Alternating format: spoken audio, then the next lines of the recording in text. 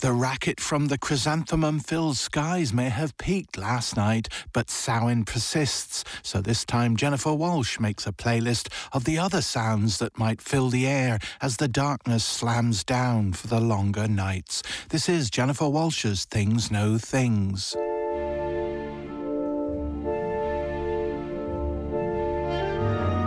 They say the books you read as a child set the tone for your adult life.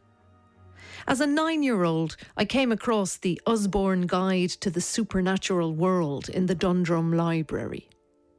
Published in 1979, the Usborne Guide to the Supernatural World, a book marketed somehow for children, is a terrifying read, packed with pictures of vampires, witches, zombies, and most horrifying of all, photographs of ghosts, of hooded monks and people impaled on rods.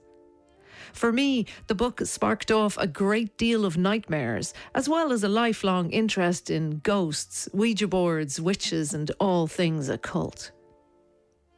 It should come as no surprise, then, that Halloween is one of my favourite holidays.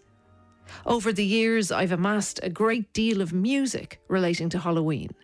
There is such a vast range of supernatural tunes out there.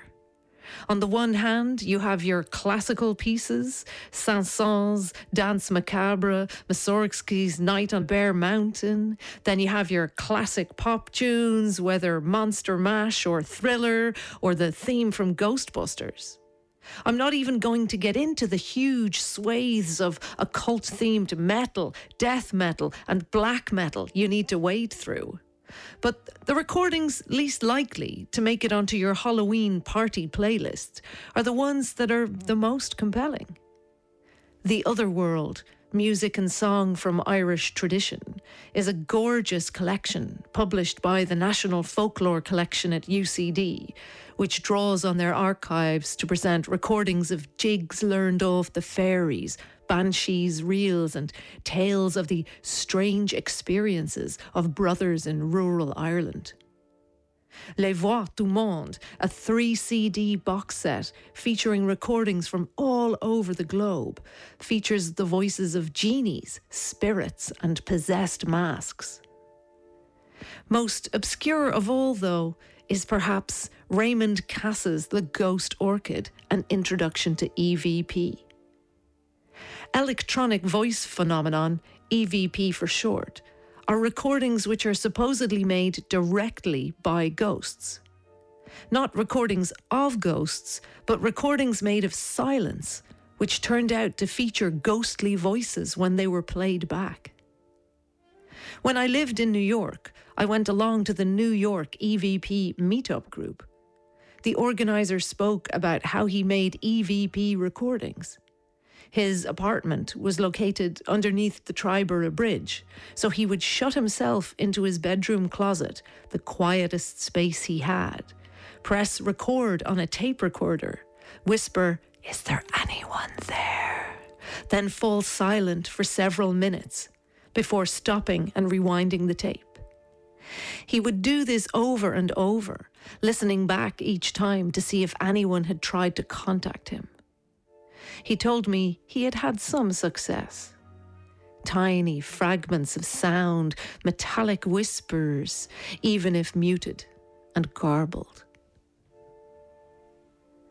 This is fascinating to me, that there are communities which regard ghosts as technologically advanced. That rather than making a sound, the spirits of your ancestors can directly intervene in a technological process, manipulating cassette tape or digital files to make their presence known. And that our role is simply to make the files, then hunt back through them, looking for traces of ghostly voices.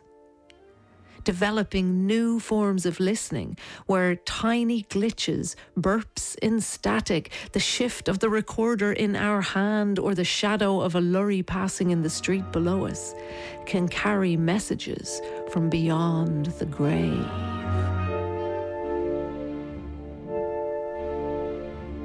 That was Jennifer Walshe there on some of the less bombastic sounds of Samhain. And don't forget the current Culture File debate on the seasonal subject of fire, from the chemistry of creation to the poetics of combustion, is available right now from the Culture File weekly page on the Lyric site or wherever you get your podcasts. And why not follow us on Twitter? That's @CultureFilePod, all one word.